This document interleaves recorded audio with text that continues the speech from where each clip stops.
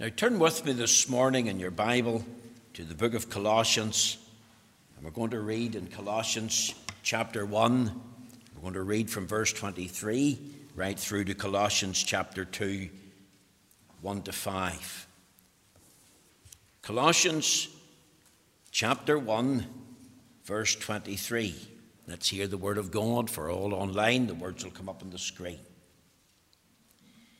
If ye continue in the faith, grounded and settled, and be not moved away from the hope of the gospel, which ye have heard, and which was preached to every creature which is under heaven, whereof I, Paul, am made a minister, who now rejoice in my sufferings for you, and fill up that which is behind of the afflictions of Christ in my flesh for his body's sake, which is the church, whereof I am a minister, according to the dispensation of God, which is given to me for you to fulfill the word of God, even the mystery which hath been hid from ages and from generations, but now is made manifest to his saints, to whom God would make known what is the riches of the glory of this mystery among the Gentiles, which is Christ in you, the hope of glory, whom we preach,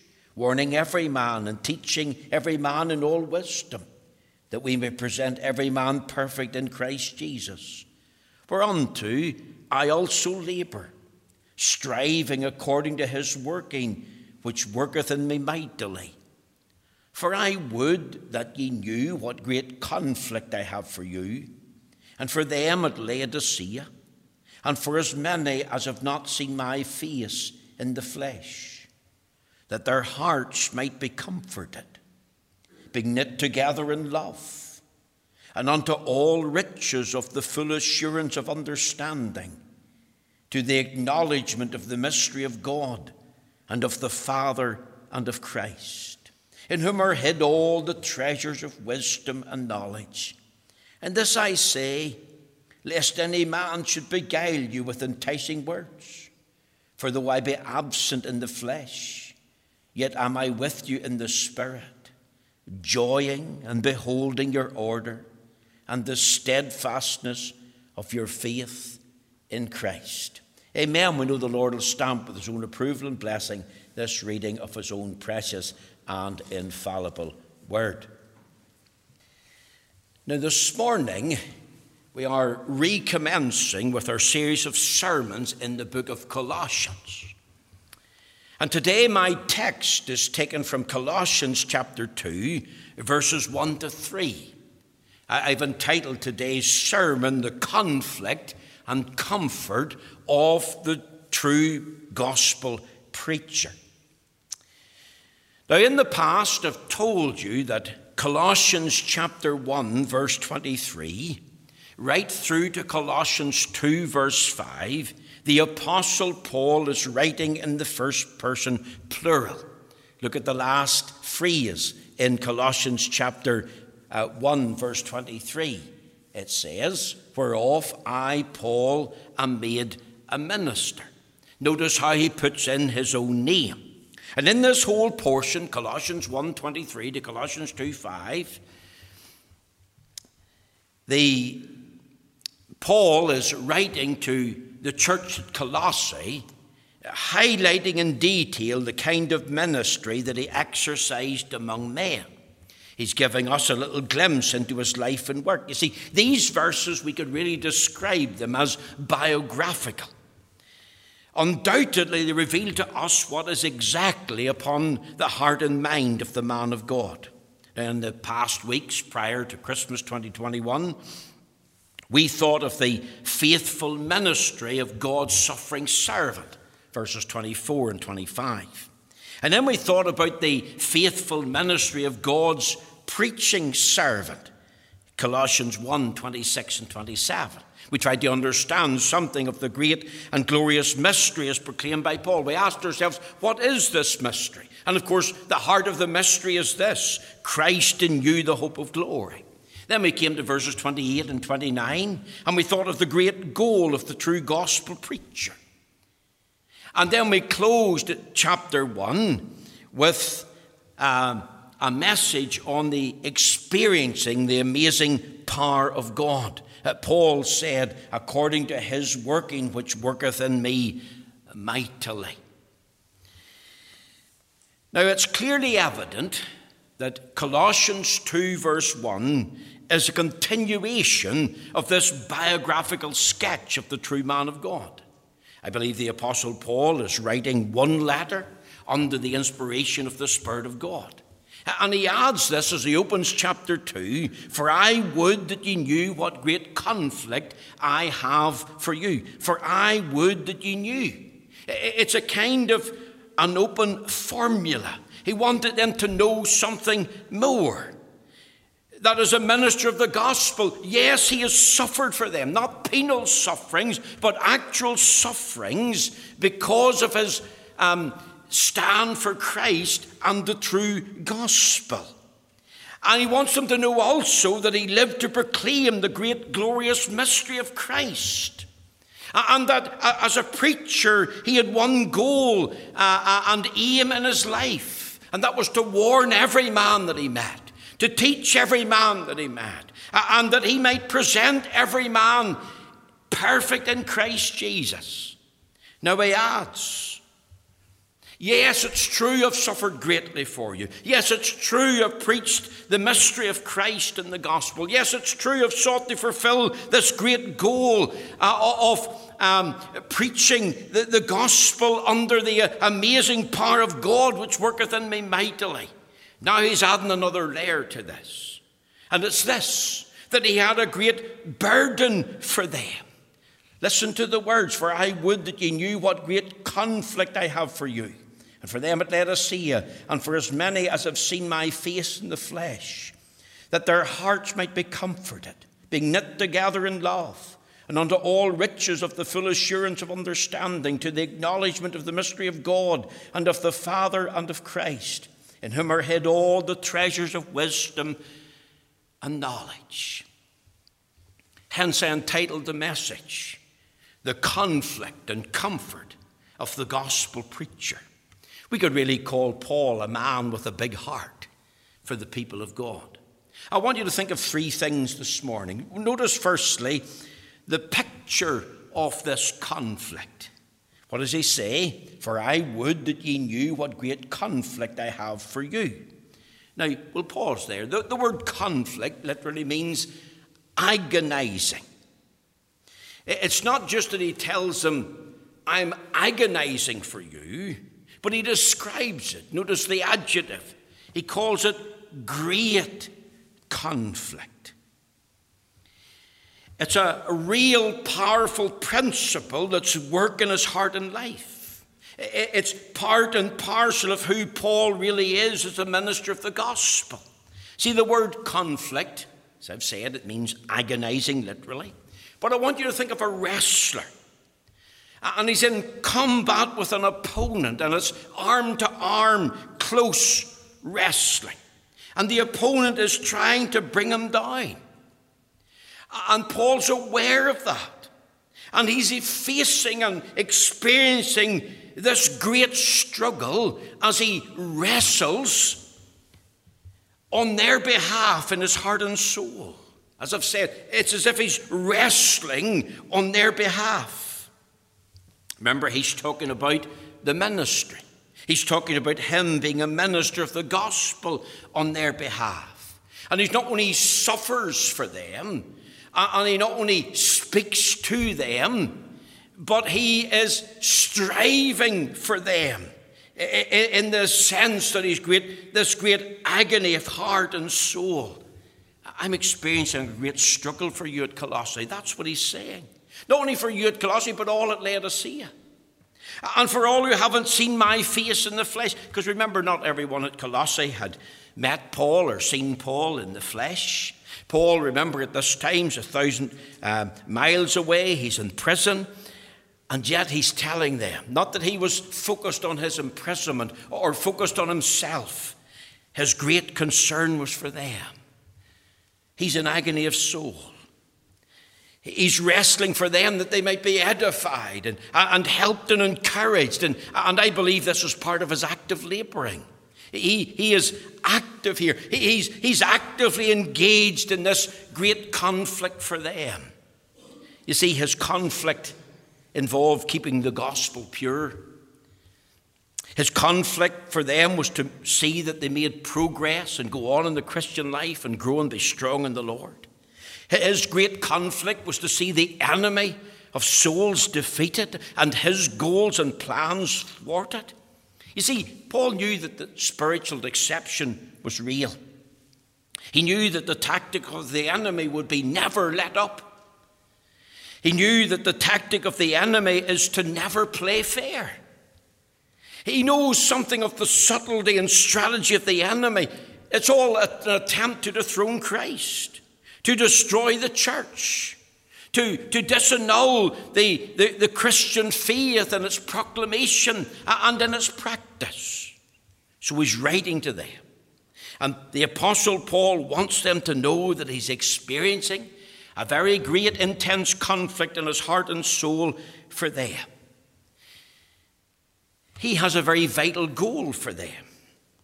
As I've said, remember, he's still talking about his personal life and public ministry. I have a great conflict on your behalf. I have a heartfelt love and concern for you all, for your spiritual well-being, including the people I have never met. And therefore I'm praying for you all. You see, true prayer undergirded Paul's whole ministry. That was his secret. He not only placed an emphasis on prayer, but also a very strong emphasis on teaching and standing for the truth. My aim is in Christ because of the danger of being carried away by false teachers who pray in the flock. And I want to encourage you to be strong and to stand firm in Christ and be devoted to him and be disciplined by him. See, this was not only a goal that Paul had for himself, but this was a goal that he had for the life and witness of the church at Colossae, Laodicea, Hierapolis, and even for the church of the New Testament. See, having a goal is very important. Remember in Proverbs chapter 29 and verse 28, we read the words, where there is no vision, the people perish. But he that keepeth the law, happy is he. Think of that principle. Where there's no vision, the people perish. And everyone needs a vision. And Paul had a vision. We need to keep the gospel pure. We need to see the Christians make progress. We need to see the enemy defeated. We need to see the power of God at work amongst ourselves. Everyone needs a vision. I think of a story that I heard of a child at school, a child called Timothy. Life was hard for Timothy. He was bullied. He was picked on. He was always getting into trouble. He hated school. He didn't want to be there. But one day he was in the RE class, and the teacher said this, God has a wonderful plan for you. And you need to realize your place in that plan. And in order to realize your place in that plan, you need to pray about God's plan for your life. Timothy went to bed that night and he dreamt, and his dream involved him becoming a medical doctor. And he got up the next morning and he felt this burden that he should pray about it. And he prayed, Lord, help me to become a medical doctor. Lord, help me to be the best student I can be at school. And that poor student who was failing almost in every class began to get straight A's. What was his secret? He realized that God has an amazing plan. And he began to pray about that plan. And he wanted to find God's place for him in that plan. And you see, that's what consumed Paul. He knew God had a plan for Colossae. The individuals there, the church there. He got a plan for Laodicea. God had a plan for Hierapolis. He knew the devil also has a plan for Colossae and his people. And Paul was concerned that God's plan would be fulfilled and realized in them. And it led to prayer. And that's what this great conflict involved. It involved agonizing in prayer. He is sharing his goal and his vision for them and with them. The goal he wanted to see fulfilled in their lives. Oh, that we could realize that God has a wonderful plan for us as individuals. God has a wonderful plan for us as a congregation. God has a wonderful plan for this denomination. Do we realize it?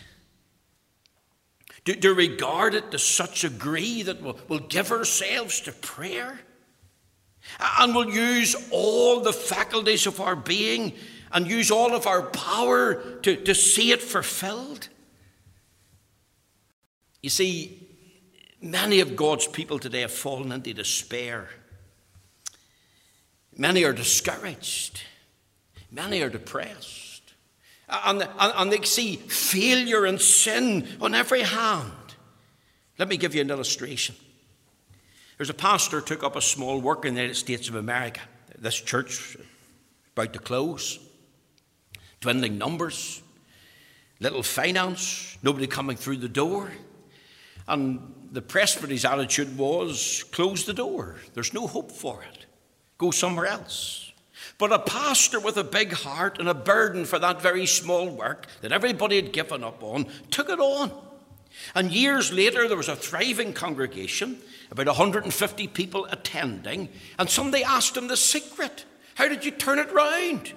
And this is what he said. Broken hearts, bent knees, and wet eyes. Broken hearts, bent knees, and wet eyes. And oh, that we could learn the secret individually and as a congregation and even as a denomination. That the leadership would rediscover, here's God's secret. Broken hearts, bent knees, and wet eyes. Remember, we're in a conflict. And in the conflict, it's so easy to lose faith and to lose the battle and lose our way and give up. It was Dr. Peter Masters who said that in every age there's a battle. And the church has lost some and won some. We're going to hear more about that next week. And this I say, he says in verse 4, lest any man should beguile you with enticing words. And we live in an age of spiritual deception. And you see, Paul knew that the only way for this goal that he had for this church was to be realized, was to allow this great conflict in his heart and life to intensify and blossom that led him to prayer. That's the picture of the great conflict. Notice, secondly, the purpose of this great conflict. You see, in light of Paul's goal and vision for the church, as I've said, he gave himself to prayer on their behalf. That prayer involved agony of soul. He describes it as great. It was heavy. He was burdened for the flock. See, I believe that Paul not only prayed along with others in public prayer, but I believe also he prayed in private. And the heart of the man in private is being revealed. He interceded on their behalf so that these goals that he had for them would be fulfilled and realized. Now look at verse 2. Here's what he prayed for, that their heart might be comforted. We'll pause there. He prayed for their encouragement. See, God's people were fearful.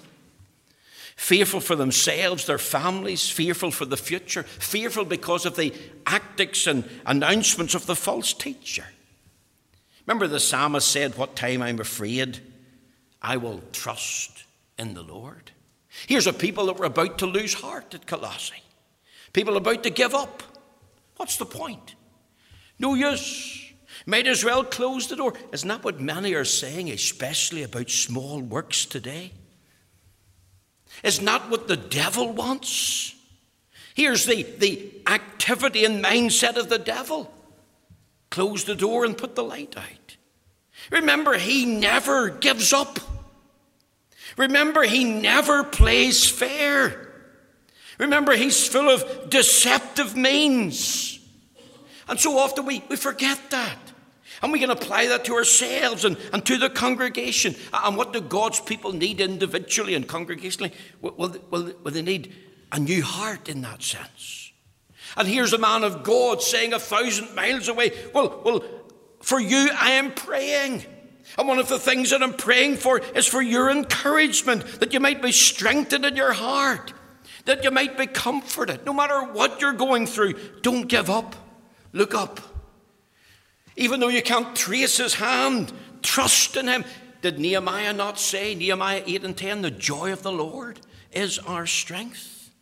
You see, he wanted them, because when someone feels down and discouraged and despair, and you go alongside and talk to them and share some thoughts, offer prayer, well, they do feel better.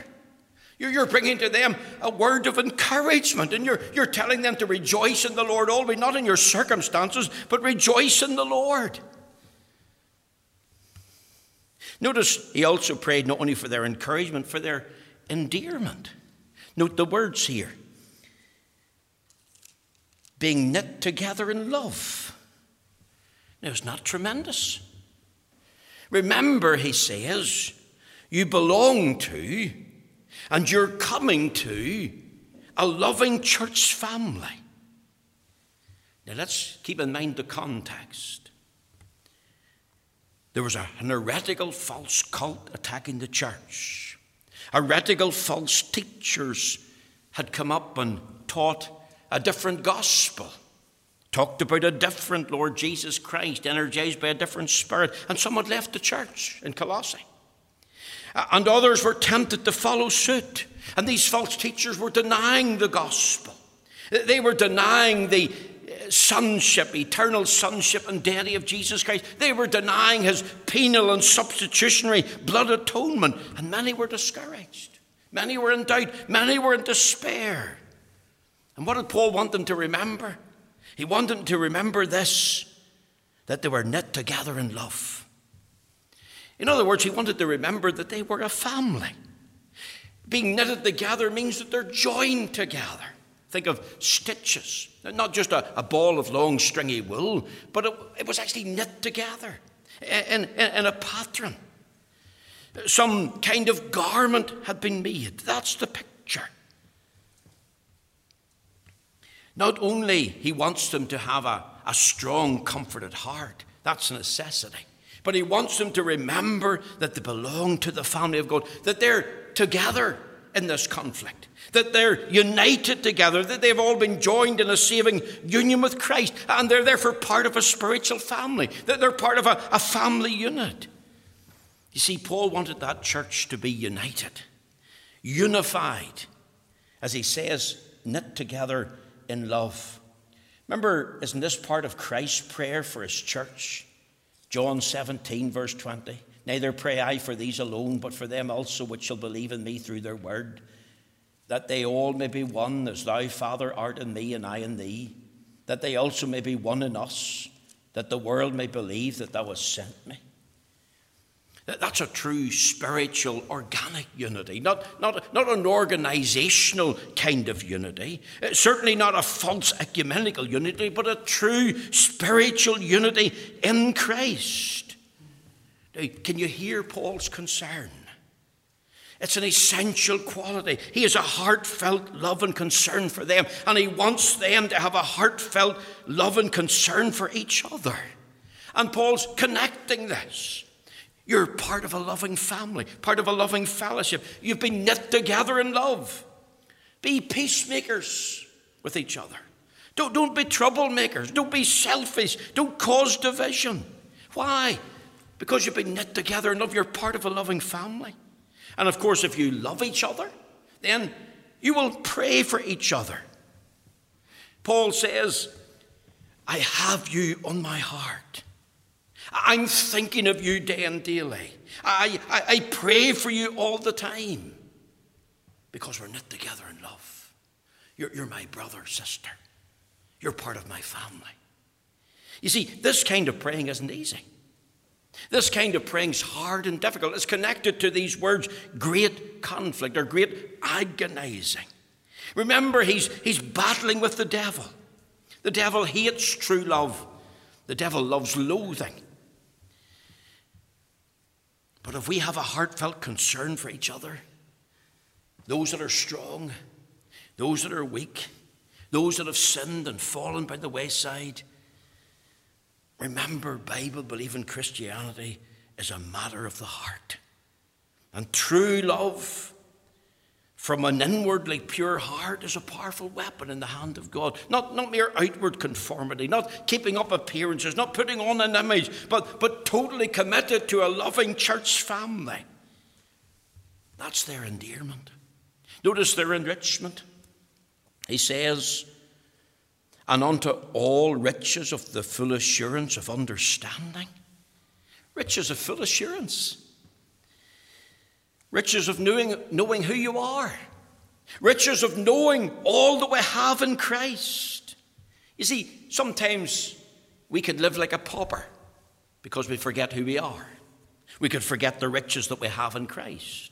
Or we could live like sons and daughters of a king and use all the vast resources of the kingship that we have in Christ. You see, in Christ is the key. He mentions unto all the riches of the full assurance of understanding. The word understanding has to do with our mind. It has to do with our thought process. And once we begin to think biblically and fill our mind with this, who we are and what we have in Christ, then what a difference that makes on the journey. See, how many today lack real assurance? How many forget, as they go through life with all its pressures, its problems, all its circumstances, forget I'm a child of the King. Forget whose son or daughter they are. And therefore they lack assurance. And once we begin to lack assurance and forget who we are, then we neglect the word. We're not letting the King speak to us day by day. We don't let the word of Christ dwell in us richly. And when we neglect the word, we neglect prayer. And when we neglect prayer, we're neglecting our dependence and power of the Spirit working in through us. And once we begin to neglect the word and neglect prayer and neglect the Spirit, then we begin to neglect the family and fellowship of God's people. And then we lapse into ignorance and lack discernment. Is it any wonder we fail? Is it any wonder we go through life with all its struggles and be full of worry and fret? Here's our enrichment. Unto all the riches of the full assurance of understanding. Notice something else. Their enlightenment. Notice these words. To the acknowledgement of the mystery of God and of the Father and of Christ, in whom are hid all the treasures of wisdom and knowledge. Now here's a mighty statement of purpose. Paul says, I'm praying for their encouragement, their endearment. I'm praying for their enrichment, but I'm also praying for their enlightenment, that they might acknowledge the mystery of God and of the Father and of Christ. You see, he's countering the false teachers. See, the teachers talk about secret knowledge, secret wisdom. Come and join our group, be part of our church. But it's not in our group. It's not in the church. It's in Christ.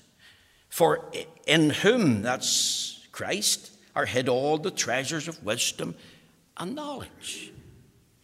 It's a knowledge of Christ. Young people, that's the greatest knowledge in the world.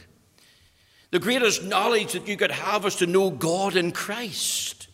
John 17, 3 and 4. And therefore, if we have a knowledge of God in Christ, we'll be a Christ-centered church. And you see, this full assurance of understanding results in the acknowledgement of the mystery of God. And the mystery of God is Christ in you, the hope of glory. And the true church that's Christ-centered will be a Bible-believing church. The Bible, of course, is the only source of divine revelation. 2 Testaments, 1 Bible, and we need both. Without the new, we would not properly understand the old. Without the old, we would not properly understand the new. And in the old and in the new, Christ is promised and Christ is proclaimed. And you see, the preacher is not to tickle the ears of the people, not to make them feel good, not to tell them little stories, but be like a doctor. If somebody's sick, what do they need to hear from the doctor? You're sick. And here's the prognosis. Here's the reason and root of the sickness. And here's how I can diagnose and help that.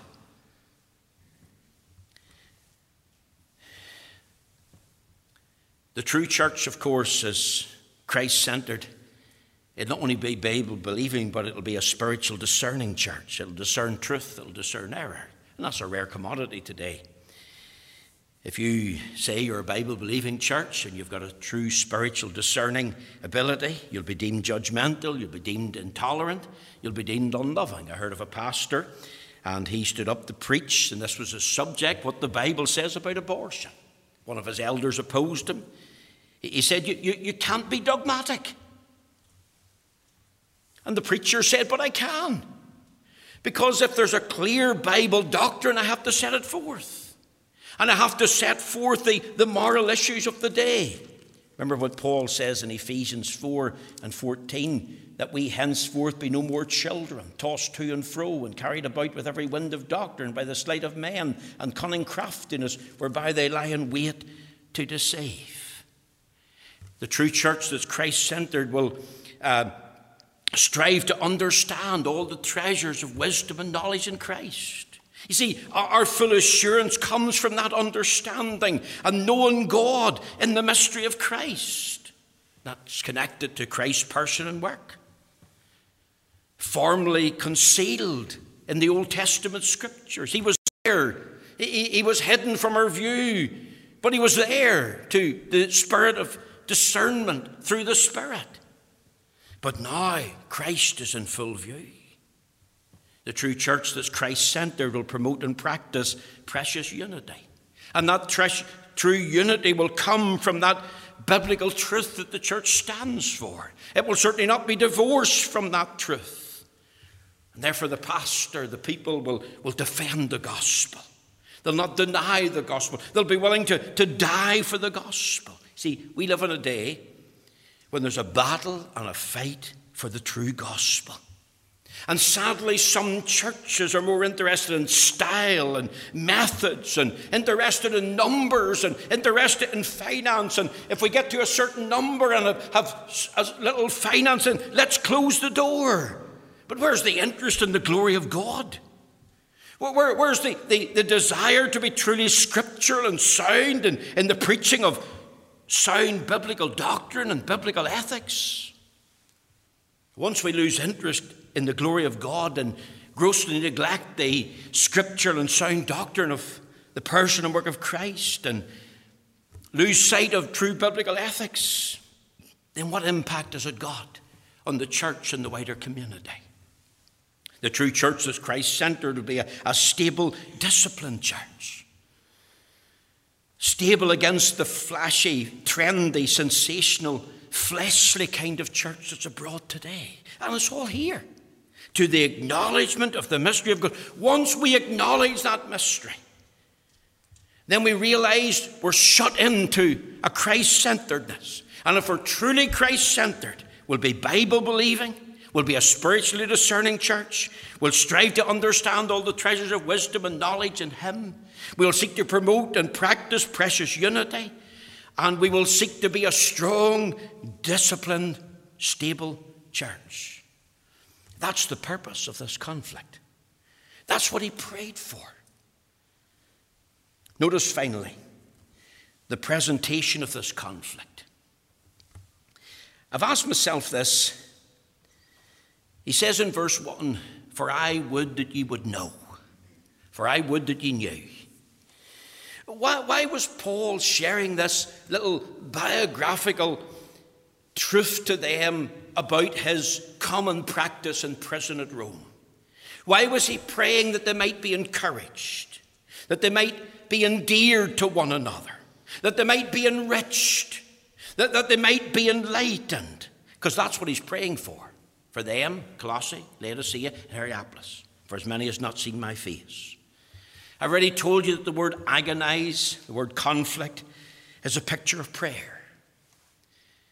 See, this wasn't easy. Paul was exercising himself. He's exerting himself like a wrestler before God, with God on their behalf. You see, he's spiritually striving in prayer. Because God works in and through prayer.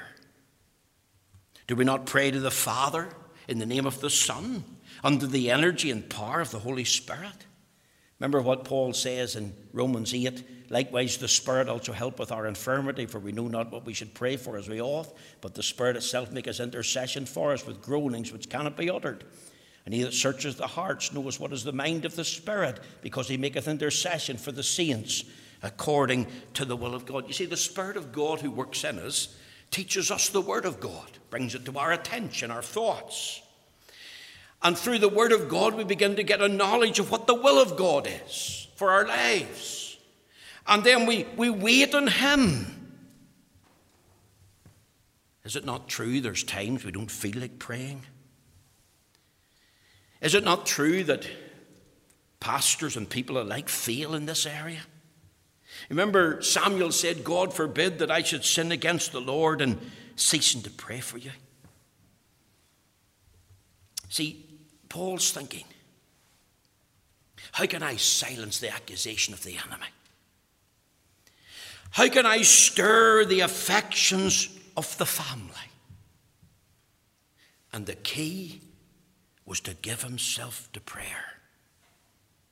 As far as Paul was concerned, the private public prayer was the powerhouse of the church. It was like the engine room of the ship. He doesn't want God's people to despair. He doesn't want them to lose heart. He doesn't want them to be discouraged. So he gives them this little thought. I'm not only suffering on your behalf and speaking for you, but I'm supplicating God's throne for you. And here's what I'm asking for, because I want you to know that I'm praying for you. And when somebody says, I'm praying for you, it's not a great encouragement. I'm praying for you when you go to the mission field. I'm praying for you when you get into the pulpit. I'm praying for you when you leave the house and come back into the house. See, he wanted them to learn from his example. He wanted them to pray too. So he has given them this little snippet of information. It's from a true pastor's heart. He's not been proud. He's not been boastful. He's been very humble. But he presents this to them for this reason, that he wants them to be encouraged, to be endeared, be enriched, be enlightened in the knowledge that Paul is praying for us. And what a mighty truth that is. I remember many, many years ago, an incident happened in Rosie and my life, and we got a phone call. It was the late Dr. Paisley. And he said to me in his own way, with a pastor's heart, David, Eiling and I will be praying for you. Now, we were in the valley. We were in the depths. We were heartbroken. And though very thought from the lips of God's servant, even though it was the wire of the telephone, he wasn't face to face, Eiling and I will be praying for you. What encouragement that brought for us to also go to God and thank the Lord that someone was praying for us. That's the presentation of this conflict. That's why he included it, to encourage God's people to follow his example, to pray. Here's the conflict and the comfort of a man of God. And I pray this morning that we'll get this picture. We'll realize the goal that was behind it, the purpose in his prayer, and why he presented it. And that we will give ourselves to prayer for each other and for this congregation and for our community at this time. The Lord bless you. Thank you for coming. Thank you for listening today.